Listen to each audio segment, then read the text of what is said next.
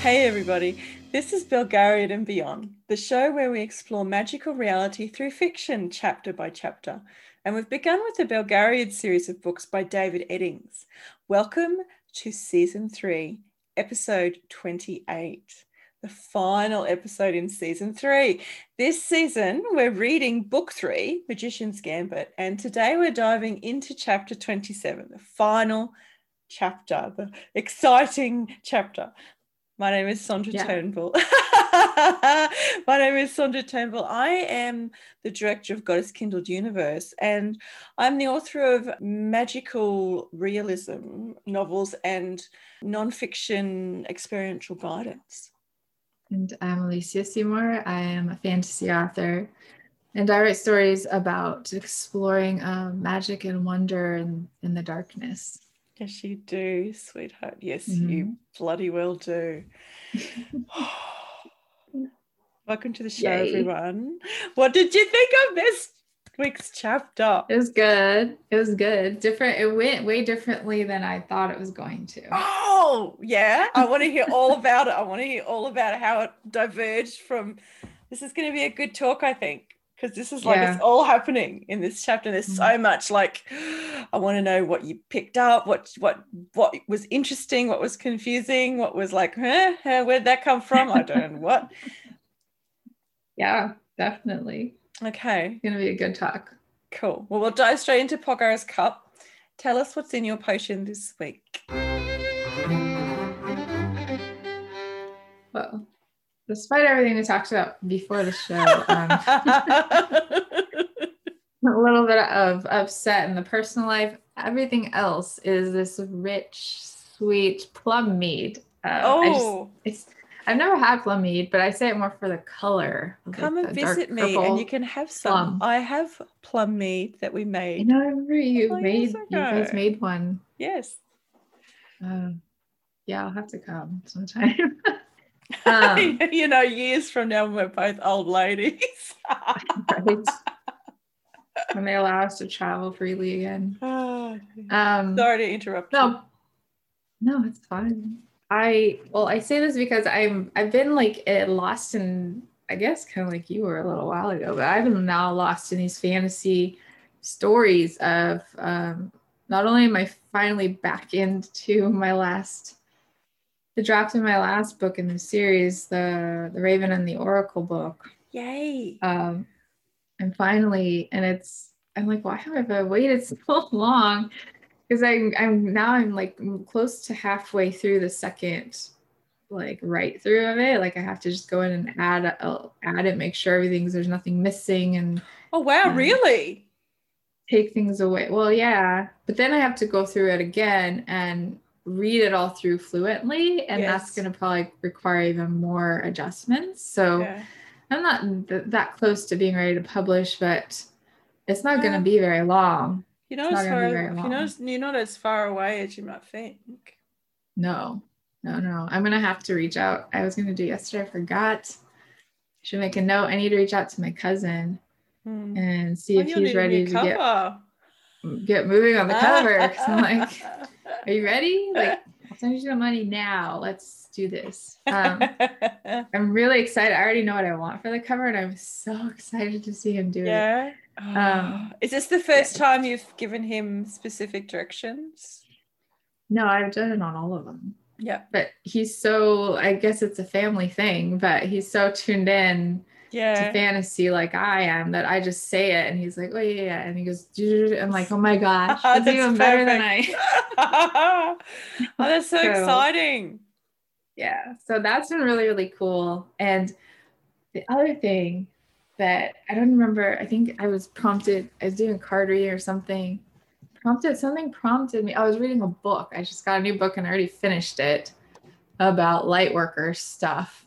It was awesome. And in it, she's talking about listening to your soul calling and all this stuff. And I'm like, in the beginning, every single word she was saying, I was like crying. And I'm like, oh my God, how does she know all of this? And she's like the universe was obviously channeled through her in that book. But it was that book that I'm like, you know what? That's it. And I sat down and I started planning out my next series.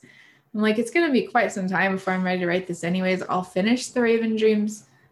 Then by the time that's finished, the planning's still going to be happening for the series. I won't even be writing it. So let's just start it.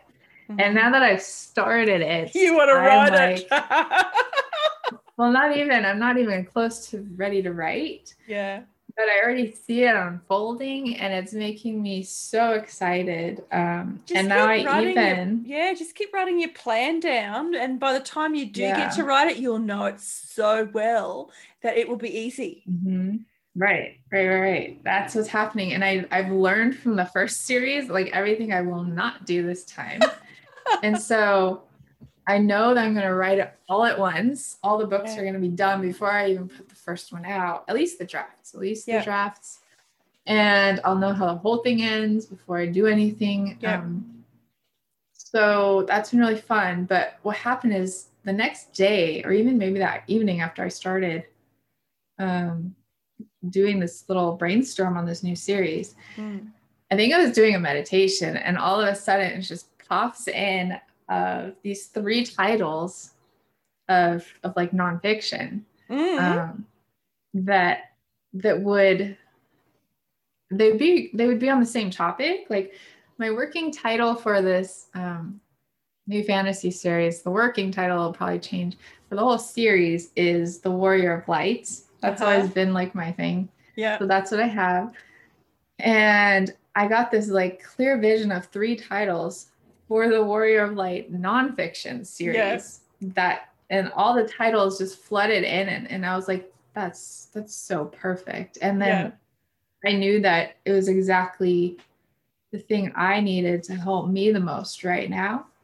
So now I'm in this place of like, okay, now do I just plan them all together, because they're probably going to relate to each other a lot. And then that way I'm phasing, because the first phases are going to be really dark and sorting that out, and then it's going to get lighter and lighter and lighter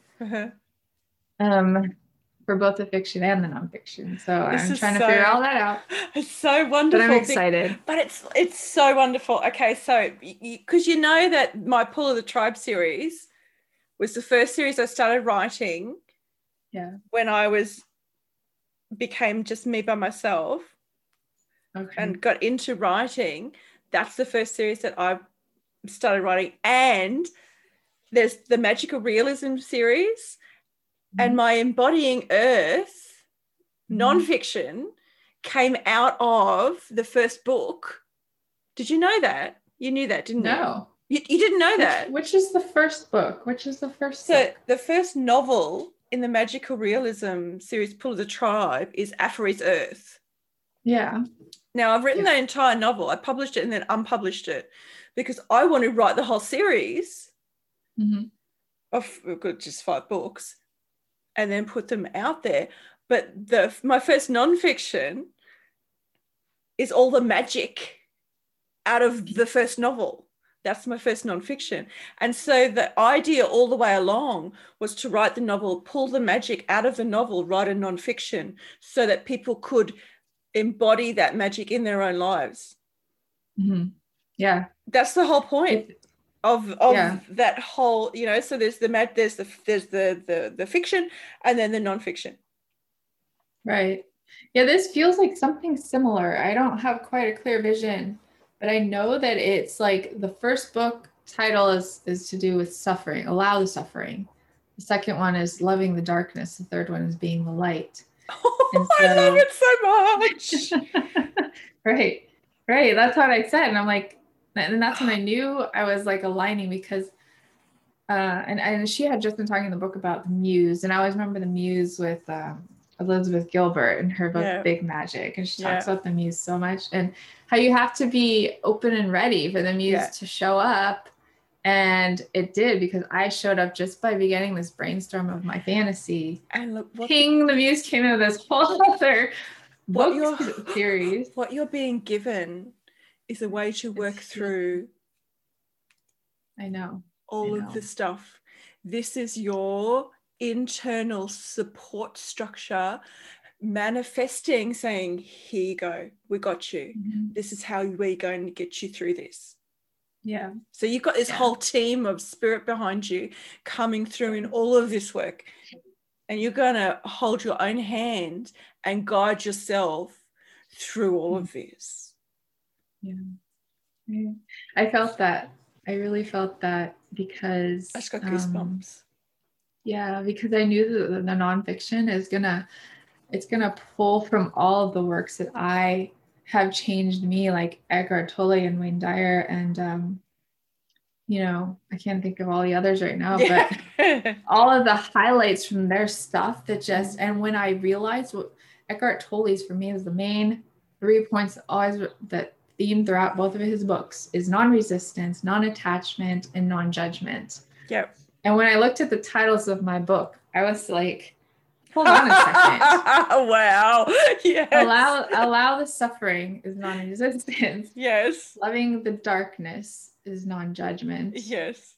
And being the light is not attaching, because when you're the light, you're unattached to it. You just are. You're not attached to anything. I'm like, that's too perfect. Like, he's the one that started all this and inside of me, and and now I'm gonna be able to wrap it up.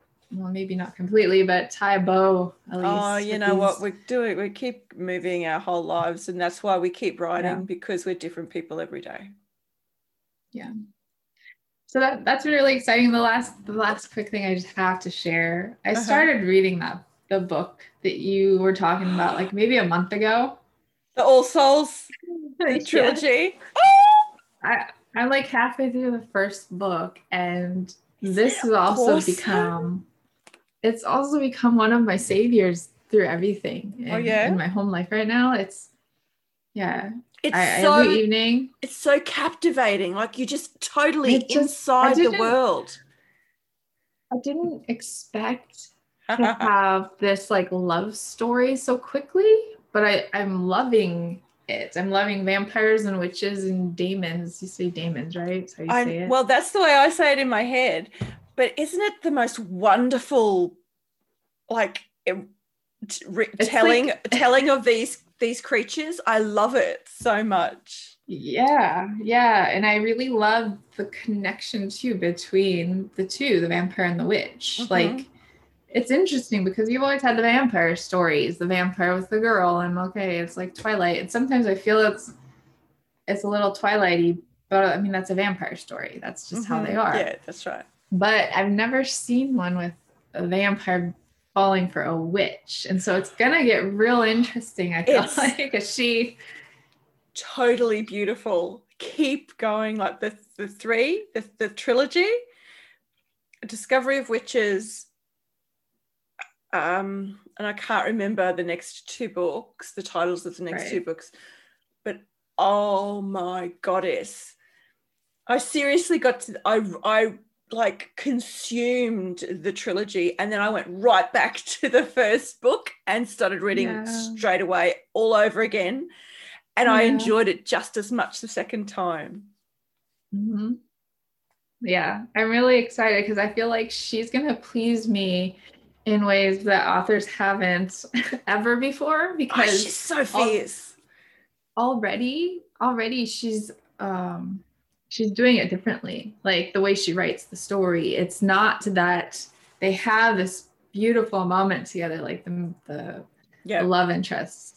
They have this beautiful moment together, and then the next chapter is just like them.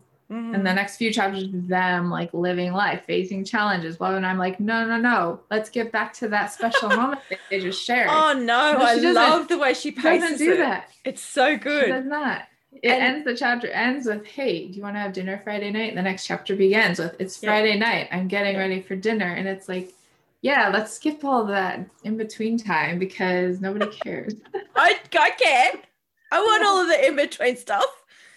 And I got straight to the love, and like, especially when it's phrased as there's that kind of story is. And I love like that, like the detail that she has. She's a historian. Yeah.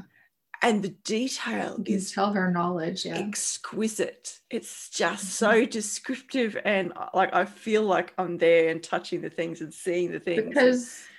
Because the girl in the story studies alchemy, and the vampire is he's a scientist of some kind. Yeah. And they're both professors.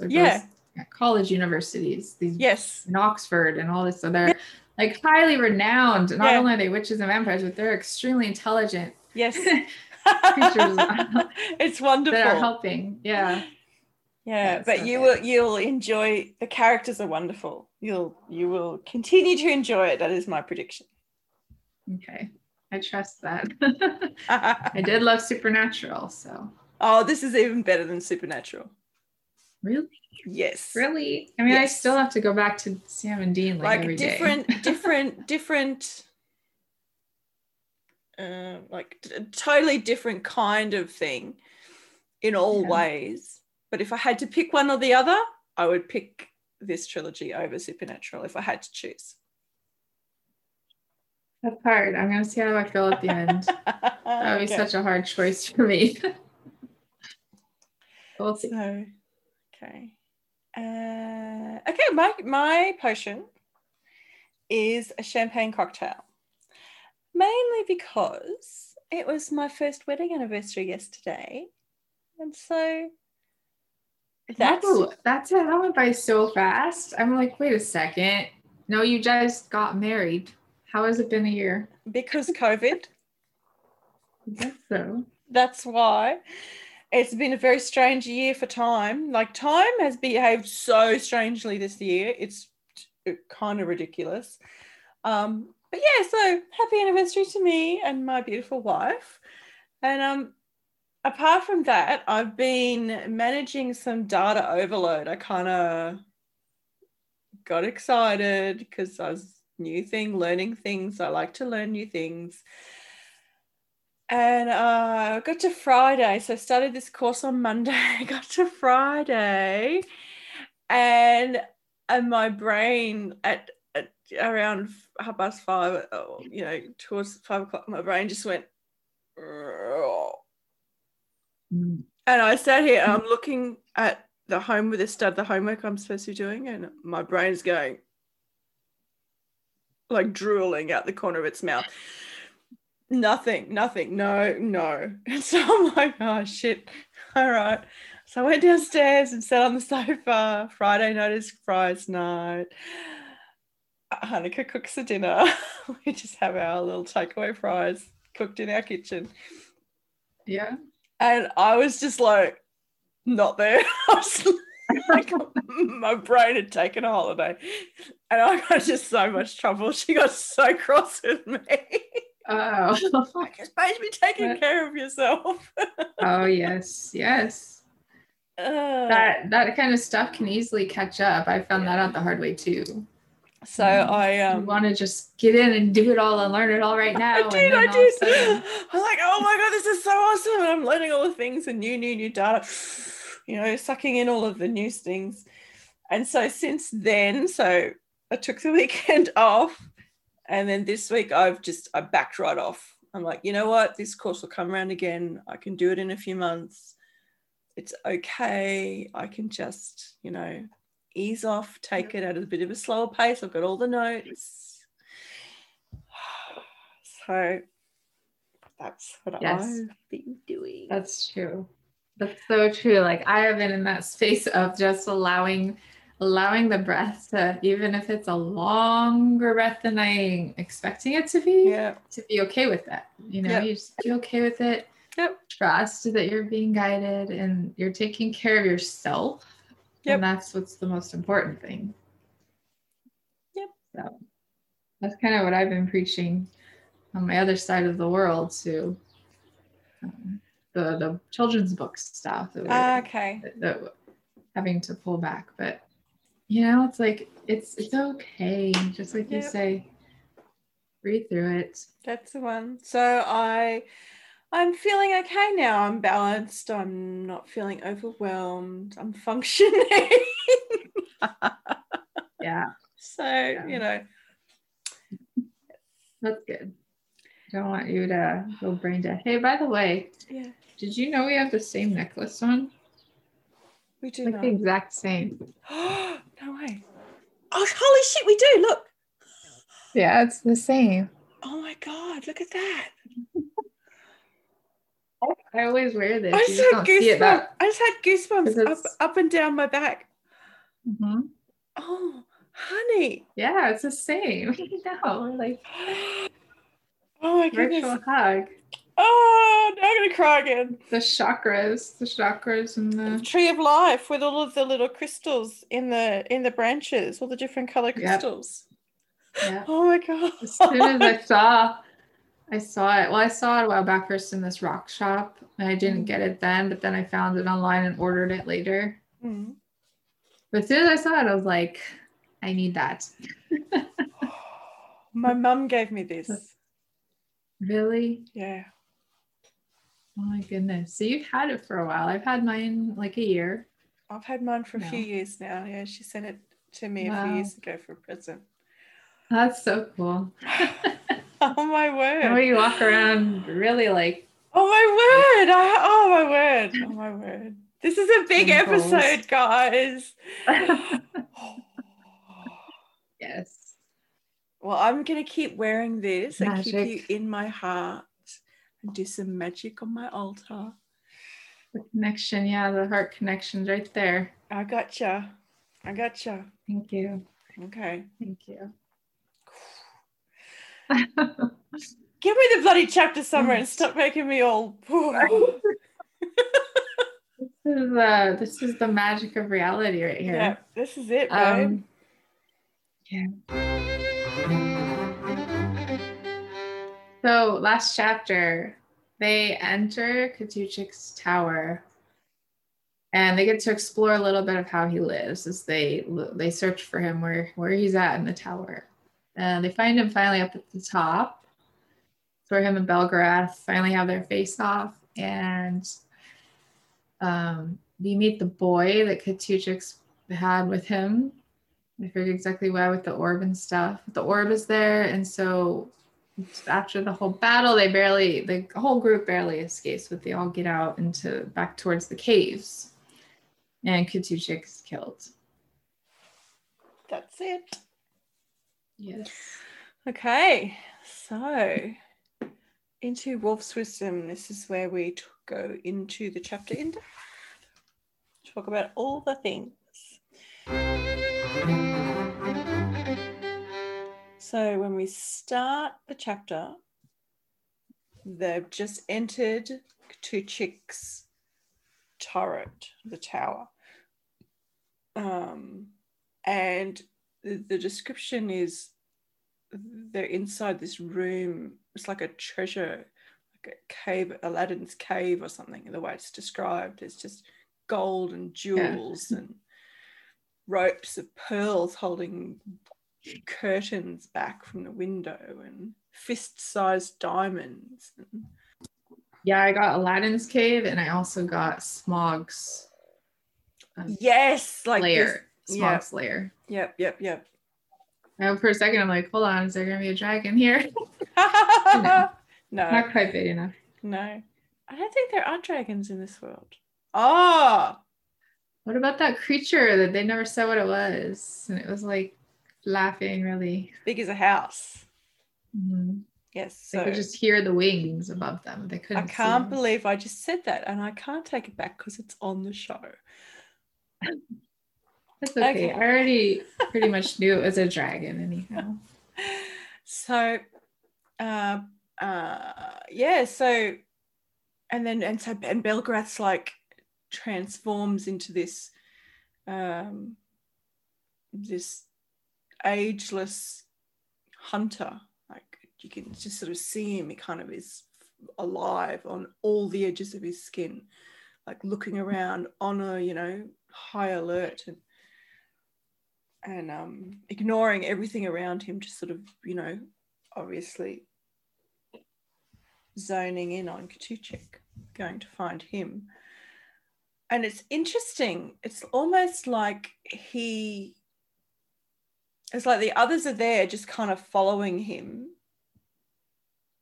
but he's like a pointer dog on it. He's got the scent and he's off, and the others are just kind of in the background, just there because they're there, but it's a weird kind of feeling like they're extra. They don't actually need to be there. Yeah. I mean, Well, there's only the three with Belgreth. There's Garion, Silk, and Dernick's there as well, and Polgara. Yeah. Because okay. Mandarallen and Barrack were behind guarding the door. Yeah. Yeah, I mean, I guess Belgarath had a reason he wanted them to follow, just for safety, maybe. That they all I stay guess, together. you know, that they're in it together, aren't they? And they've got each other's backs. I suppose there's no guarantee that Tuchik's by himself. Right. Yeah. And they pass through the different rooms. After the gold, there's books and scrolls in some room, and then the other chamber is a gold throne at the center with black velvet behind it. Yep. So each room they go into is an entire thing unto itself, and Aunt Pol is just completely disgusted by, well, Ktuchik's amusements. He amuses himself here, Aunt Pol says. You know, he's got many vices and he likes to keep each one separate. So they keep going, and they go up to the next level and come out into a sort of a torture chamber with a rack and whips and cruel hooked implements with bone and flesh caught in the teeth and stinking of blood. And Aunt Pol sends Belgarath and Silk to kind of check the rest of the rooms on this particular level, because there are things that Garion and Dernick and Relg, we forgot about Relg, he's there too, shouldn't see. There's some things here that he shouldn't see. And when they come back, even Silk looks a bit sick, you know, kind of always got a bit of some exotic perversions. Now, every time I read this, I'm like, well, what? I'm trying to think of worse perversions, and my mind won't go there. No, I can't create the worst perversions. I think you have to kind of be in that state of mind that actually desires them to create them. Oh, that's a good one. You know, because I like that a lot. When did you get so wise? Did that just happen to my phone? I wish that would be cool. That's totally true. Yeah, you know, it's like just in our world here, when someone's sick in the head, they manifest the perversions. Yeah, I've been watching Criminal Minds again. I've never watched all the show all the way up to the end, because there's like 16 seasons or something, 16, 17 seasons. There's a lot of seasons. But I find it a very interesting show. But like you say, the sick mind, the world that it creates, I can't imagine those worlds. No. You know? Yeah, that's why people act out. Some of the people are acting out these rash ways, you know. It doesn't make sense to us, but from their perspective, it's like they're doing it out of fear because they think they're in danger, and they're like, this is what I'm doing to save myself, even though it means other people have to hurt. You know what? This translates to everyone's world. Everyone's world is, if you take the word perversion and just kind of define it as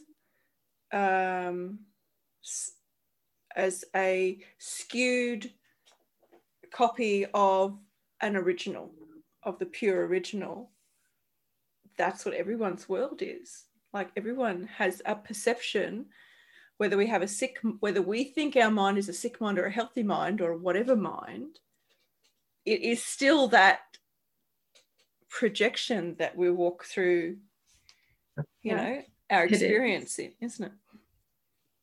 Yeah, it is. It's true. Hmm. We perceive what we create in our mind. It's all in our mind. Yeah. I was reading or listening or something about that. That it literally, like, you created it in your mind. That's the only place it exists, is in your mind. It's the only place it can, because that's where we understand it. Whatever it is we're looking at. Yeah.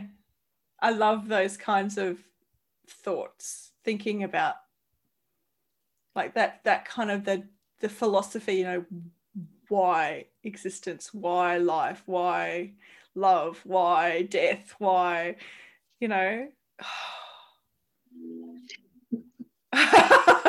Yeah. Yeah. I can feel like the wonder in the exhale there. The wonder of it all. Anyway, yeah, so he's not in the perverted level, so they keep going. They go up again.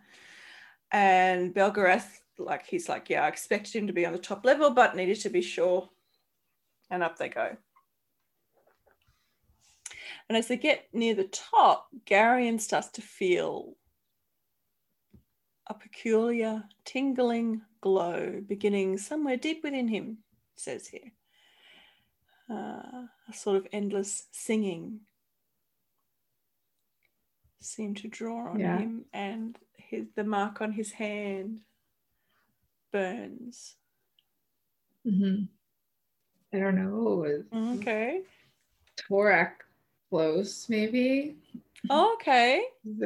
Is it his the voice in his head? Okay, well, we'll just keep going. So they get to the first room in the top level, and there's a black stone altar and a steel face of Torak on the wall. So there's this, you know, little private temple area. It's obviously been used because there's dry blood on the knife and blood stains in the pores of the rock. So it's been used quite often. And Belgarath's like, yep, he's on the ball now, and he goes straight for the door behind the altar. But he's not there. And he just touches, he goes to another door, just touches it with his fingers and goes, yep, he's here. And like, draws in the breath, because he's been waiting for this for a long time. And Aunt Pol gets very, you know, she's kind of draws herself up like a second in battle. I see her as like this stern guardian of the space, like holder of the space, so that Belgarath can do what he needs to do, but she's sort of there, you know, like we hold sacred space for people. She's there, you know, holding this container. That's what it feels like to me. Yeah, I agree. I could sense her just like take on her protective mode, especially though everyone else is with them. Like, that's her focus is going to keep them safe. True. Belgarath does what he needs to do. Yeah. So she's like, yep, don't dawdle, father. Get on with it.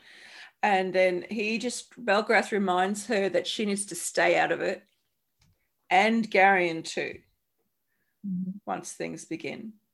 And in they go to a very plain looking room, stone floor, no curtains in the windows, just simple candles, and a plain table in the center of the room. And Katuchik is sitting at the table with his back to them, in a hooded robe, just gazing into an iron casket.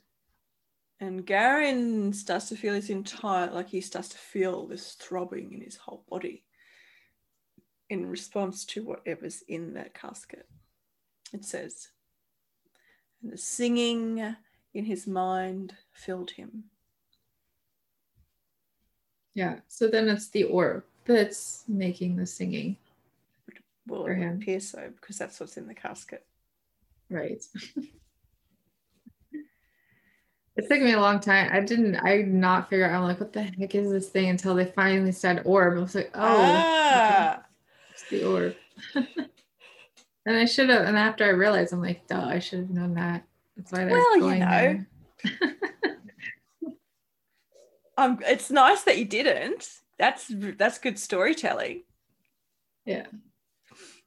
And then there's a little boy there. A little boy just looks angelic in a dirty smock, little shoes, smudged face. And he just looks totally innocent. This sweet innocence about him.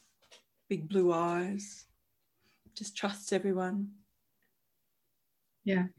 And what did you think when you sort of, this little boy did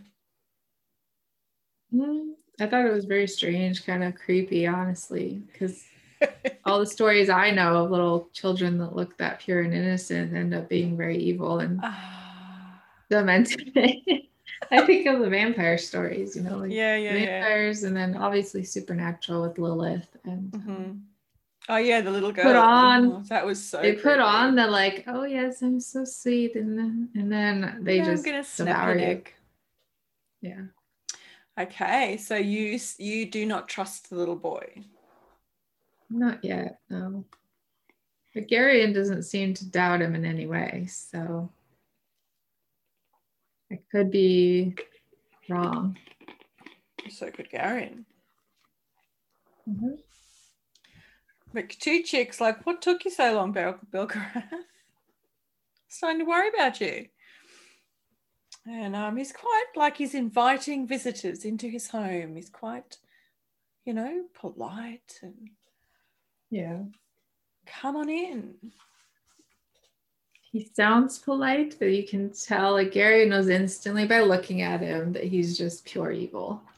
Yeah, the way he's described is quite well described. It's like, oh. Yeah. It was a face filled with an ancient and profound evil. Cruelty and arrogance had eroded all traces of decency or humanity. And a towering egotism had twisted it into a perpetual sneer of contempt for every other living thing. Not a nice dude. Yeah. Definitely won't want to be in the room with him at all. No. So he asks Aunt Pole, and he sees her, he greets her, and asks if she's finally come to submit yourself to the will of his master. So is he referring to like being with him? What is the will? Being the will. What is the will of his master? The will of, well, who is his master? Torak, right? So somewhere before she's been referred to as the bride of Torak. Okay. And she just kind of dismissed it at that time and said, oh, it was just some raving in a prophecy. That's just when Torak was raving one time.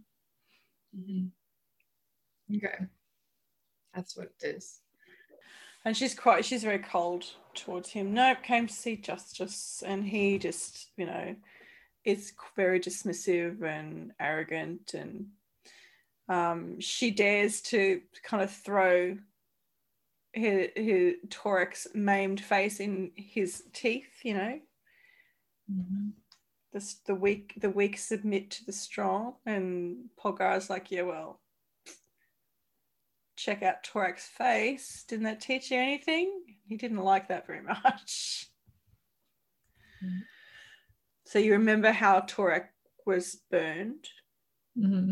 Yeah. So he tried to wield the orb and it burned up half his face, basically. Yeah.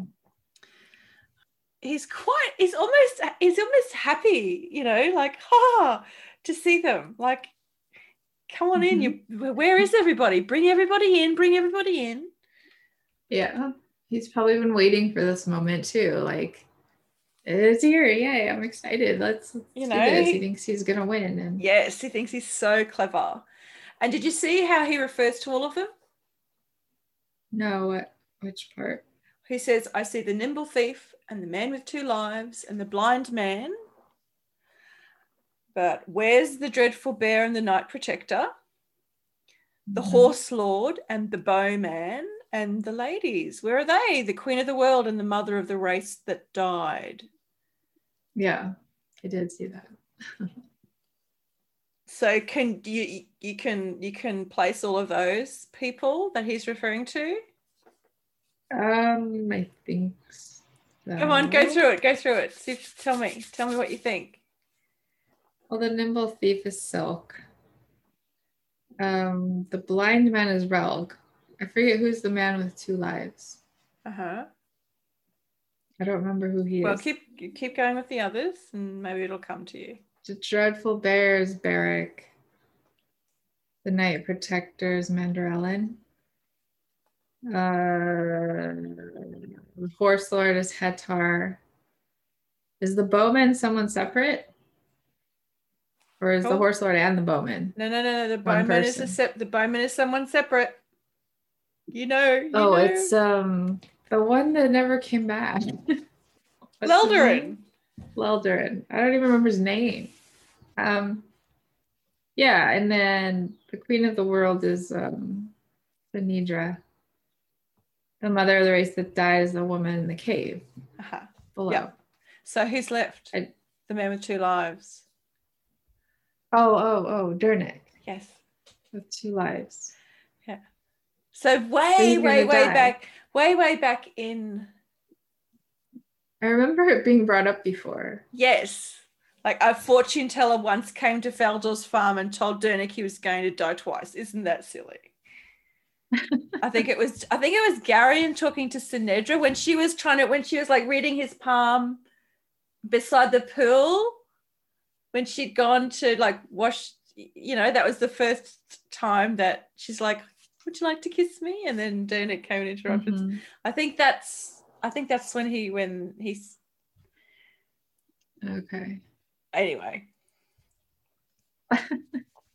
But yes. Yeah, so they all have a specific purpose, why they're in the group, what this is the bigger picture of what they're going to contribute. So and it's interesting, like Katuchik's kind of admiring of Belgrath, how have you managed to keep them all together for all of these centuries, this prophecy, if even one of their ancestors had died at the wrong moment, you would have had to, it would have all been for nothing. Yeah, it's the classic villain of admiring the hero's work. Yeah, they do really do too. They do kind of like that's pretty good, but in their mind they're like, I still bested you though. But I'm gonna win. But I like how it sort of it gives Belgarath this it gives us a bit of a picture into his purpose, what he's been doing. He's not just been existing in the world and carousing in random pubs, and he's had this guiding purpose, like guiding this. And then it just sort of says hello to Belgarion almost politely. And this is when Garion tries to use his will, like just in preparation in case Katuchik tries to come at him or do anything, that he'll be ready. Yeah. And Katuchik can sense him sort of gathering his will, and I think you might find it a bit harder than you think. Boy, don't bother. And talks about in time Garion will learn to enjoy destroying his enemies. Watching them writhe in the grip of your mind is one of the most satisfying rewards of power. And then he turns to fully engage with Belgarath. And they do all of their, how to combatants sort of get the little jibes in, do a bit of verbal to and froing, all that polite kind of enemies. And they're still talking when the first blow comes. Oh, no, they haven't started fighting yet. They still have a little bit of stuff to talk about because Katuchik still thinks he's got the upper hand. Yeah. he wants to know why he doesn't invite everybody else in to watch Belgarath win. Like, why don't you want everyone to see you win? It'll give you some respect. And he's searching because he wants Sinedra. He's waiting for her. He thinks that she's come, and that means he's won because she's in his grasp. Yeah, so Belgarath realizes like why he's so relaxed about the whole meeting is because he thinks that Sinedra's there, or Sinedra, or the mother of the race that died. Now, and if they're there, they are the only vulnerable ones, and he will be able to kill them, and thus the prophecy has failed. So Belgarath has failed. And now, and I'm kind of like, I sense that, okay, they're the vulnerable ones, but I don't quite understand what makes them specifically so vulnerable. Any more than Silk or Dernig. They're both there, or Relg. Could he not just as easily destroy any of them? I don't know why. Do you know what I mean? Yeah, I'm trying to find the place where he says that. That he says that they're vulnerable. Let's see. It says, the princess wasn't able to come with us, Belgarath replies blandly. She sends her apologies, though. And then Katuchik is like, you're lying. You would never have dared to leave her behind. There's no safe place in the world for her to be. And then Belgarath's like, yeah, well, not even in the caves of Ulgo, under the protection of Ul. And Katuchik realizes that he's been bested. Yeah. And here it says, one of the others will do just as well, Katuchik asserted, his eyes blazing with fury.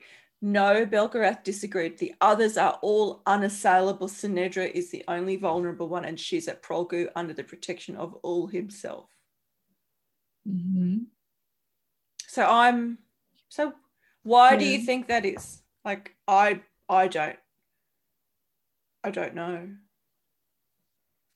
I don't know either, other than that she's a young girl who's still kind of like learning the ways of the world because she was kind of sheltered, right? I wonder if it's to do with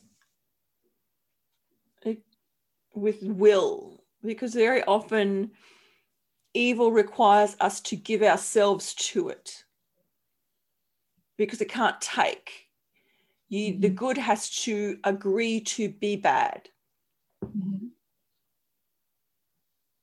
or be influenced to be wicked. Yeah. And I don't think any of the others could do that or would do that. I don't think they would willingly be beguiled to wickedness or tricked into it. Maybe that's the vulnerability. It could be. It could be. Like, that comes back to, I think, too, just her being she's still young. Like, she's young, and she's just like kind of got away from the only home she's ever known, where she wasn't allowed to do very much. And so she has that fieriness. Garion too, though. But the difference with Garion is he's a sorcerer. Even like just a young one, but he's still got that power, hasn't he? Yeah, and we already just saw him try to build his will against. Yeah, true. Before even anything happens. Yeah. So he's definitely, Okay. So yeah. Okay. I feel like that's probably the best guess. Is maybe her will isn't quite strong enough yet to resist. Doesn't mean that she's weak. It just means that she still has a lot of growing and is more susceptible to trickery and that kind of. Yeah. Okay. You know what? Yeah. Okay. Cool. Yeah.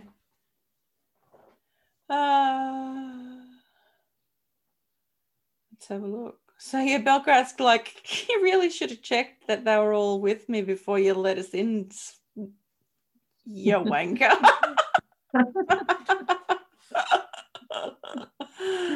Why don't you just give me the orb now? You know, I'll take it away from you if I have to, but you know, how about we just be gentlemen about this? Yeah. And then Katuchik starts to bargain. Split the world in half. Yeah. You can rule this half, I'll rule this half. And Belgrath's But like, Belgrath doesn't want it. No, I don't want half. And Katuchik's like, you want it all. Mm-hmm. Of course not. Belgrath doesn't want any of it. No. But Katuchik, he can't see that because his mind is so filled with greed. Mm-hmm. Yep. And so he keeps trying to bargain all the way down to everything that he can think of. And Belgarath is just this this deep, deep well of compassion, power and strength, but just compassion, really. That's what it feels like to me.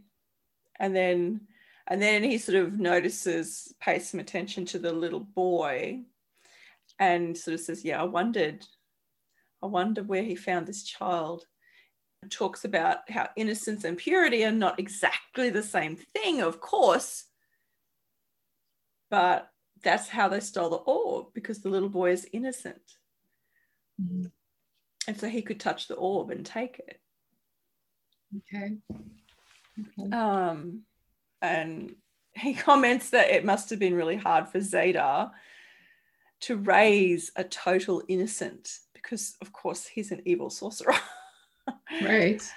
And Katuchik's like, well, that's why I let him do it. So they've obviously,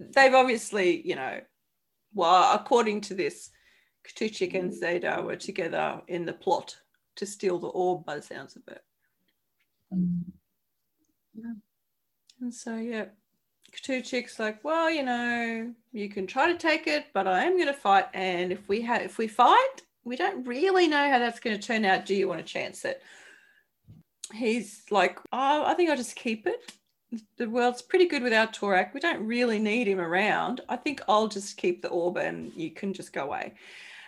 And this just, comes out of nowhere. He fires the first shot at Belgarath, sitting comfortably relaxed in his chair without any warning. Mm-hmm. He just, no flicker of anything. And it's not just a surge of power and a roaring in Garion's mind. It's like a thunderclap. It's so powerful. And Garion's like, if that had been coming at me, there'd be nothing left. Yeah, he's been disintegrated. But not Belgrath. Belgrath has been trained for this kind of thing. Been waiting for it for a long time. And it's a really well-described sorcery battle, I think. It talks about, light and shadow and lightning being thrown and power, shadows of power shrouding the people and then shattering like crystal, and as they blast at each other. Yeah, it's definitely a nice descriptive battle between the sorcerers, and Garion even tries to step in at one point, but Aunt Pole says, no way. Stay out of it. The air around them is alive. Anything you do is just gonna it's like electrical, like if you're in working with electricity, you got to be very careful. It says that the air seemed to crackle and hiss, and they can see strange images all over the place, and the whole turret's trembling, and these two dreadful old men just ripping at the fabric of reality to kind of throw things at each other. So they all just back up and watch the show, because that's all they can do. But then beyond. That's beyond, yeah. But then the little boy. Yeah, the little boy looks right at Garion and just really calm and collected and kind of like oblivious. I almost like feel like if this was a movie, this would be the moment where you hear it all happening in the background, but it's zoomed in on the boy and it's just calm and still. And he moves, he grabs the thing out of the, what do they call it? The cask. Yeah, he gets the orb out of, and like he walks through the magic like it doesn't matter. Yeah, right. Right. That's what I imagine in a movie. It'd be like he's moved, the camera's on him moving, nothing's touching him. It's just quiet around him. Yeah, it's like slow motion. Mm-hmm. Uh-huh. And he walks towards Garion with the orb in his hands. And what does he say? He says, errand? Mm-hmm. It's like he's asking him a question. Like, errand? I don't know what that means.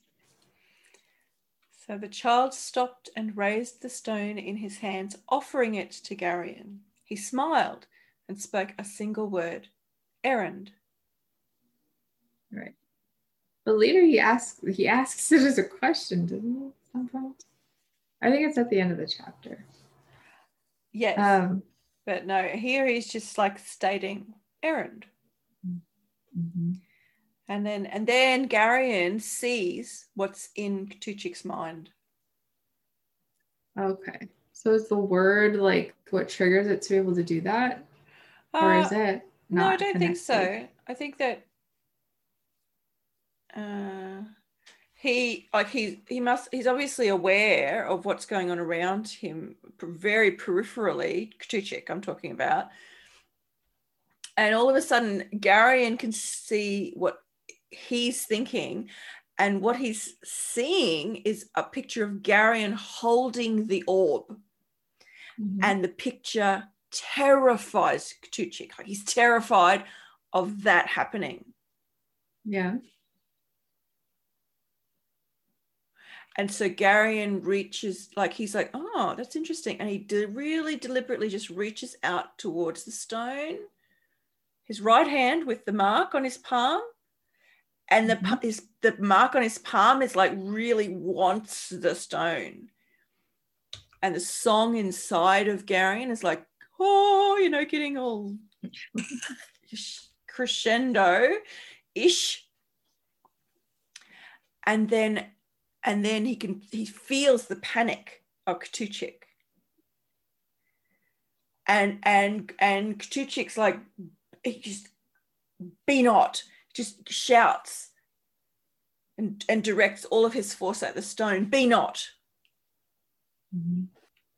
And then just everyone's like, holy shit, what did you just do? Everyone just stops and there's silence. And K'tuchik can't even believe what he's done. And he's like trying to take it back. No, I didn't mean it. Mm-hmm. Yes. And of course, we've learned that how sorcery works in this world is you cannot unmake anything. Yeah. Or the power is turned on you. Okay. So then the orb doesn't necessarily kill him at all. It's the universe. To himself. Absolutely. Remember the way that it's described, I think Garion described it as like you build up all of this will and then you can't release it. And so it's just inside you and destroys you because you can't, the universe won't let you unmake anything. Yeah. So they watch him. It's all magic. It just eats him from the inside out. Yeah, like it's like swells and shrinks and cracks, and inside all the crack lines there's this just no blood or bone. It's just like blazing power. It's mm-hmm. Yeah, I definitely, that's like a vision in Supernatural, like like maybe when God dies. No, he doesn't die. Yeah, it's a pretty good description. Angel. Yeah. Yeah, and so everyone's kind of just blasted into the walls and flung around. And the orb bounces away and rolls along the floor, and Garion reaches out to catch it. And Aunt Pol like, no. It's the orb. Don't touch. So the little boy, because he grabs it, the little boy can touch it because of his innocence. Apparently so, yes. So he's just so, like, he just runs after it like it's a ball and laughs, picking it up. Right. And so Aunt Pol says Katuchik destroyed himself. He tried to unmake the orb, and the Mother of the Gods will not permit unmaking. Balgarath's kind of stunned. He's been thrown across the room, and he's just sort of lying there with his beard smoking. Singed. Yeah. Can see that clearly in my mind. Visual. And like, wait a second. And Aunt Pol sort of, get up, Father, trying to get him up. And then the turret begins, sort of everything starts to shudder and shake and creak and carry on. This booming sounds coming out of the earth and the rock. And Beric and Mandarellen thunder in and like, get out of here. The turret's just falling away from the rock. Everything's collapsing. The temple's collapsing. There's a huge crack 2 feet wide in the ceiling. And Belgarath just kind of is out of it, just stares at her, And so she commands Beric to pick him up. And the whole turret is literally falling away. And they're like, oh. And Relg sort of says, there, points to the wall and says, there's a cave back there. Can you open it? Open that wall there. And Aunt Pol just bursts the wall. And they jump into the cave as the turret's pulling away. Yeah. So the only one left is Garion. He's last. And the boy. Yeah, so he picks up the boy. Well, why does he pick up the boy, though? I don't know. It just says he gasps, suddenly remembering the little boy. Okay, just before that? The paragraph before that. Oh, the child, the voice in his head. They have to save the child. Otherwise, everything that's ever happened is meaningless. Yep, and it's not a dry voice anymore. It's very invested in what's saying. Like, right. So yeah, I guess we'll find out later. So he gets him and uses all of his will to jump across before it's too late. And yep. Him and the boy make it over, and they're all safe. Yep. So they're all there, and so he's carrying the little boy, and the little boy is has the orb of Aldur cradled protectively against his chest, and the little boy's just smiling up at him. Errand? He asks, like, yeah. And what does that do? Do we know what that means or not? What does that mean? What do you think it means? This is the first time we've heard it. Yeah. I have no idea. This is the first time we've heard that word. Okay. So I'll find out the meaning later if I don't know. So yeah, so they decide they're gonna go back down through the caves and go get that woman that they left. Because they need her. She's the woman of the race that died, or the mother of the race. Mother of the race that died. But Aunt Pol's like, we have to get down. We still have to stop and pick up the slave woman. And Relg is like, oh, she's almost certainly dead. And Aunt Pol's like, just, is that right? Like, she doesn't say anything. Does she have to? No, it's Aunt Pol. And so off they go with the earthquake rumbling beneath their feet. End of book 3. Very Lord of the Rings when they're trying to get out of Moria. Oh yeah, right. Is it Moria? Yeah. When the Balrog has just taken You Belgraph. will not pass. Gandalf. Gandalf, Yes. yes. That's the end of book 3. Yay. This is going to be a long episode. Yes. I feel very hungry already. Oh, okay. But that's okay. I spoke a lot in the beginning. So. Yeah, that's okay. We'll just wrap it up and then you can go and feed your beautiful self. Okay? Magic, magic, magic, magic. Magic. I chose the orbs, light, and power. Okay. That's pretty cool. And I chose the battle between Belgarath and Katuchik because that's fucking awesome. It's pretty epic. Reality. My reality, it reminded me of when Aunt Pole gives Relg the look in her eye, and he's just like, "Okay, we'll go." I've been told, and I don't intend to, but I've been told that I give a look that can be very intimidating, and I'm really not intending to intimidate people at all. But I remember specifically in junior high, I went to a dance with a boy, and in that dance, he danced with another girl. It upset me very much. And I guess at some point previous to that, I had given that other girl this look.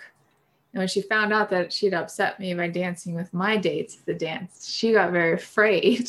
I was like, oh no, she's going to beat me up. Like the thing that was beat me up, she's going to beat me up. And so I had heard through someone else about that. I was like, really? Oh my gosh, I didn't, and so it's just that look. And even as an adult. You know what? Some of us are just lucky enough to be cursed with faces that tell you exactly what we're thinking. Yeah. So if you don't want us to look at you like you're being a dick, don't be a dick. Right. That's definitely me, the heart on the sleeve kind of person. Okay, so my reality is observing an aggressive encounter between two people and feeling as immobilized as Garion seems to be as his grandfather fights. Like historically, when I'm in the presence of two people who have that really aggressive energy going, I shut down and go into shock. Yeah. I know that. I do that too. Not pleasant. I don't like it. Yeah. It's a good one. Prophecy speaks.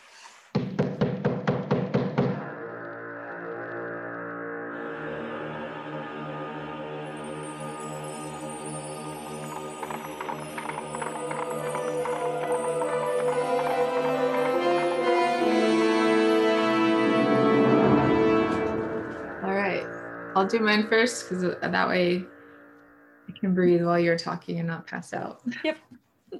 Have you got some water? Yeah, I have water. Okay. I just get shakes. No, that's okay. Let's go. Do you have any crackers? Do you want a cracker or something?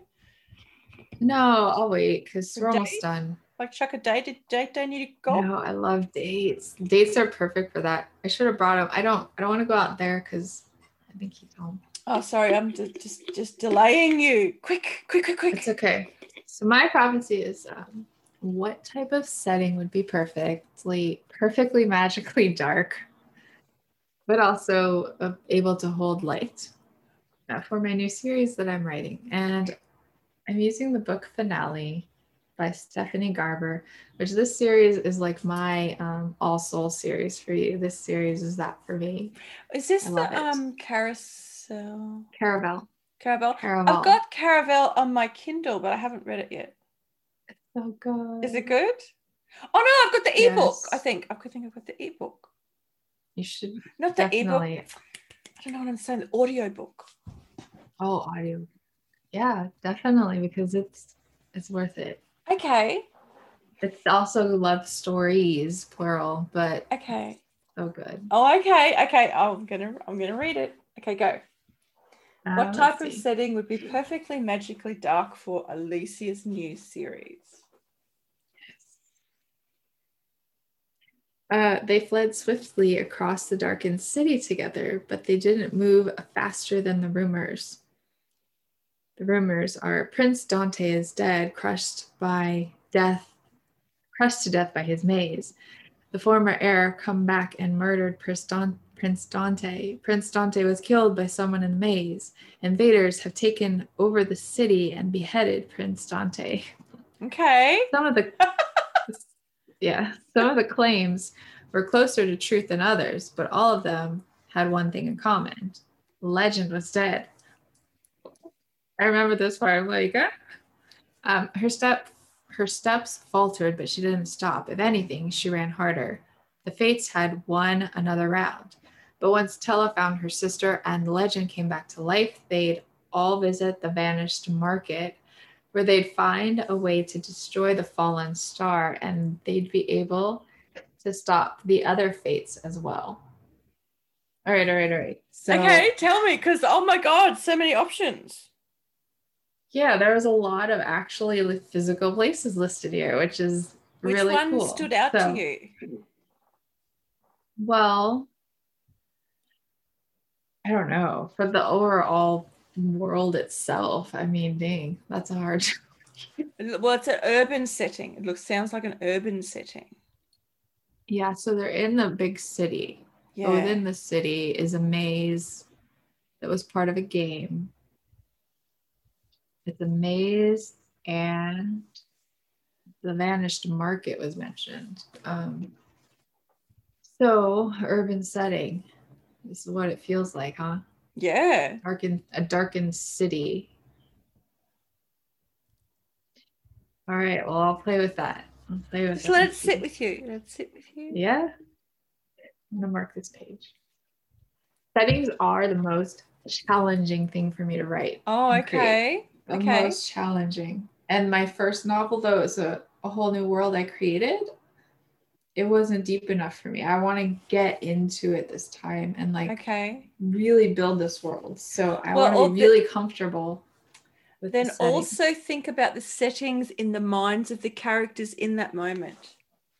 Yeah. And I'm going to create the characters first, even. So that's going to help. And each will help you create the other. When you picture the character in a certain setting, it tells you something about the setting. It tells you something about the character because they behave a certain way in that setting. And as you kind of experiment with that, you'll learn more about both of those things. Okay. Yeah, that's good because otherwise I kept going back to the settings of like the Raven Dreams. Like, no, I need different. Yeah, no, that's what you do. A dark city would be very different. You know, and just plonk your character down in the middle of it and go, okay, what do they pay attention to? What things do they see? You know, how do they behave? Do they like it here? Yeah. Okay. Yay. So my Prophecy Speaks question is, if I continue to use the advertising techniques I've learned until the end of May, be very specific, what will be the outcome? Okay. Yeah. I want to know this one. Yeah. So the book I'm using is Girl with a Pearl Earring by Tracy Chevalier. Okay.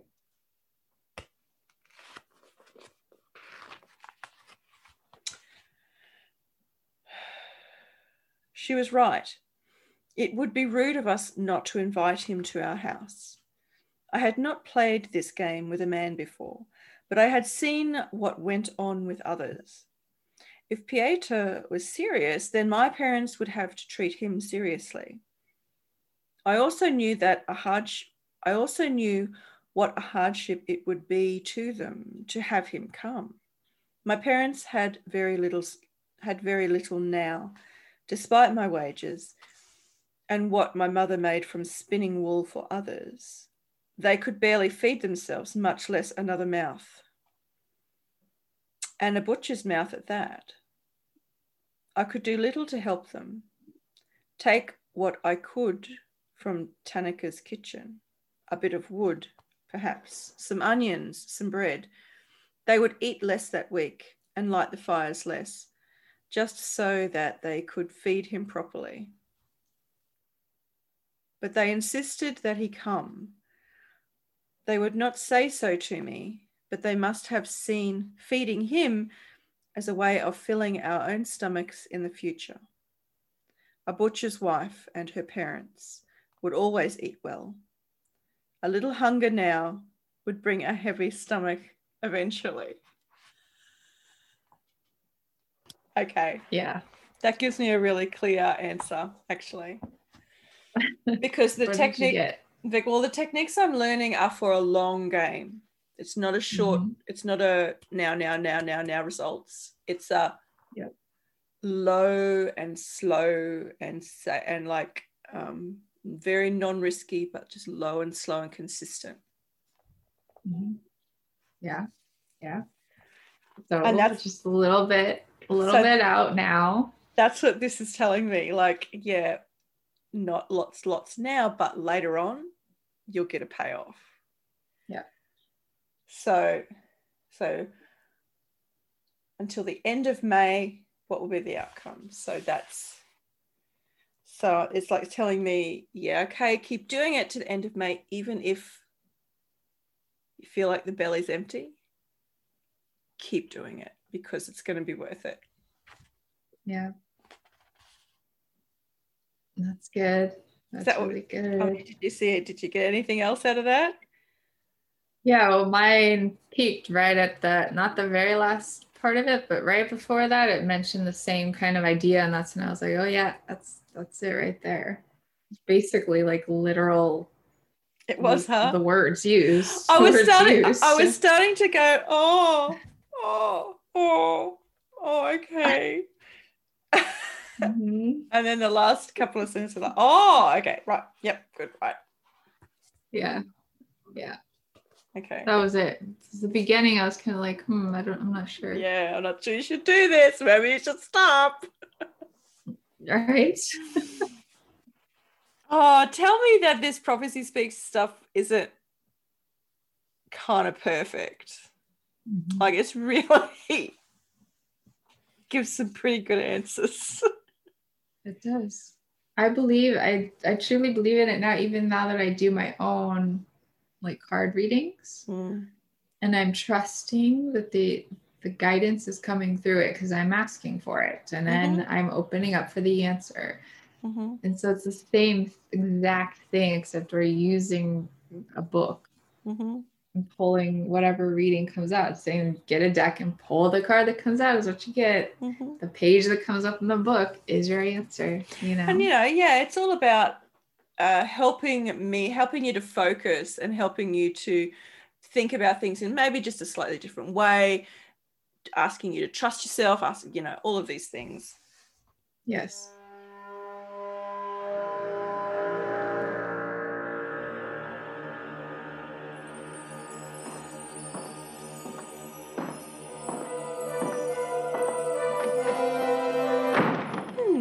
Okay, so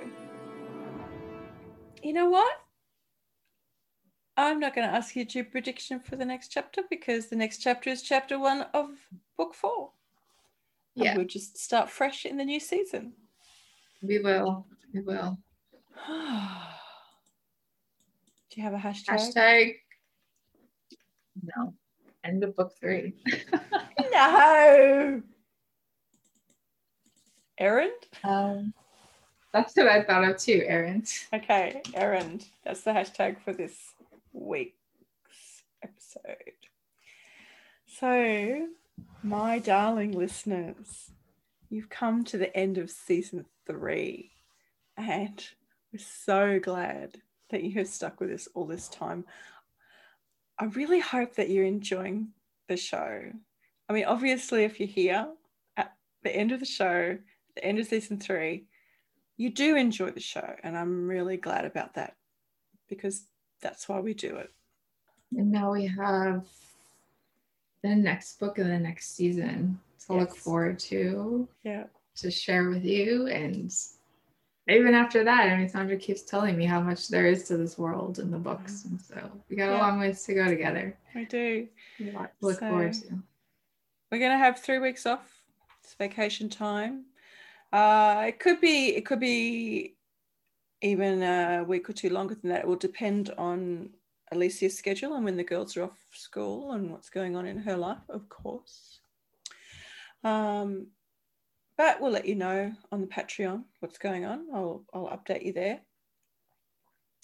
And if you want to take this episode's hashtag errand and pop into the extended show notes on the website, belgariadandbeyond.goddesskindle.com, you can scroll down to the bottom of the show notes and chuck it in a comment there. That will be fun. Or, put it in Patreon.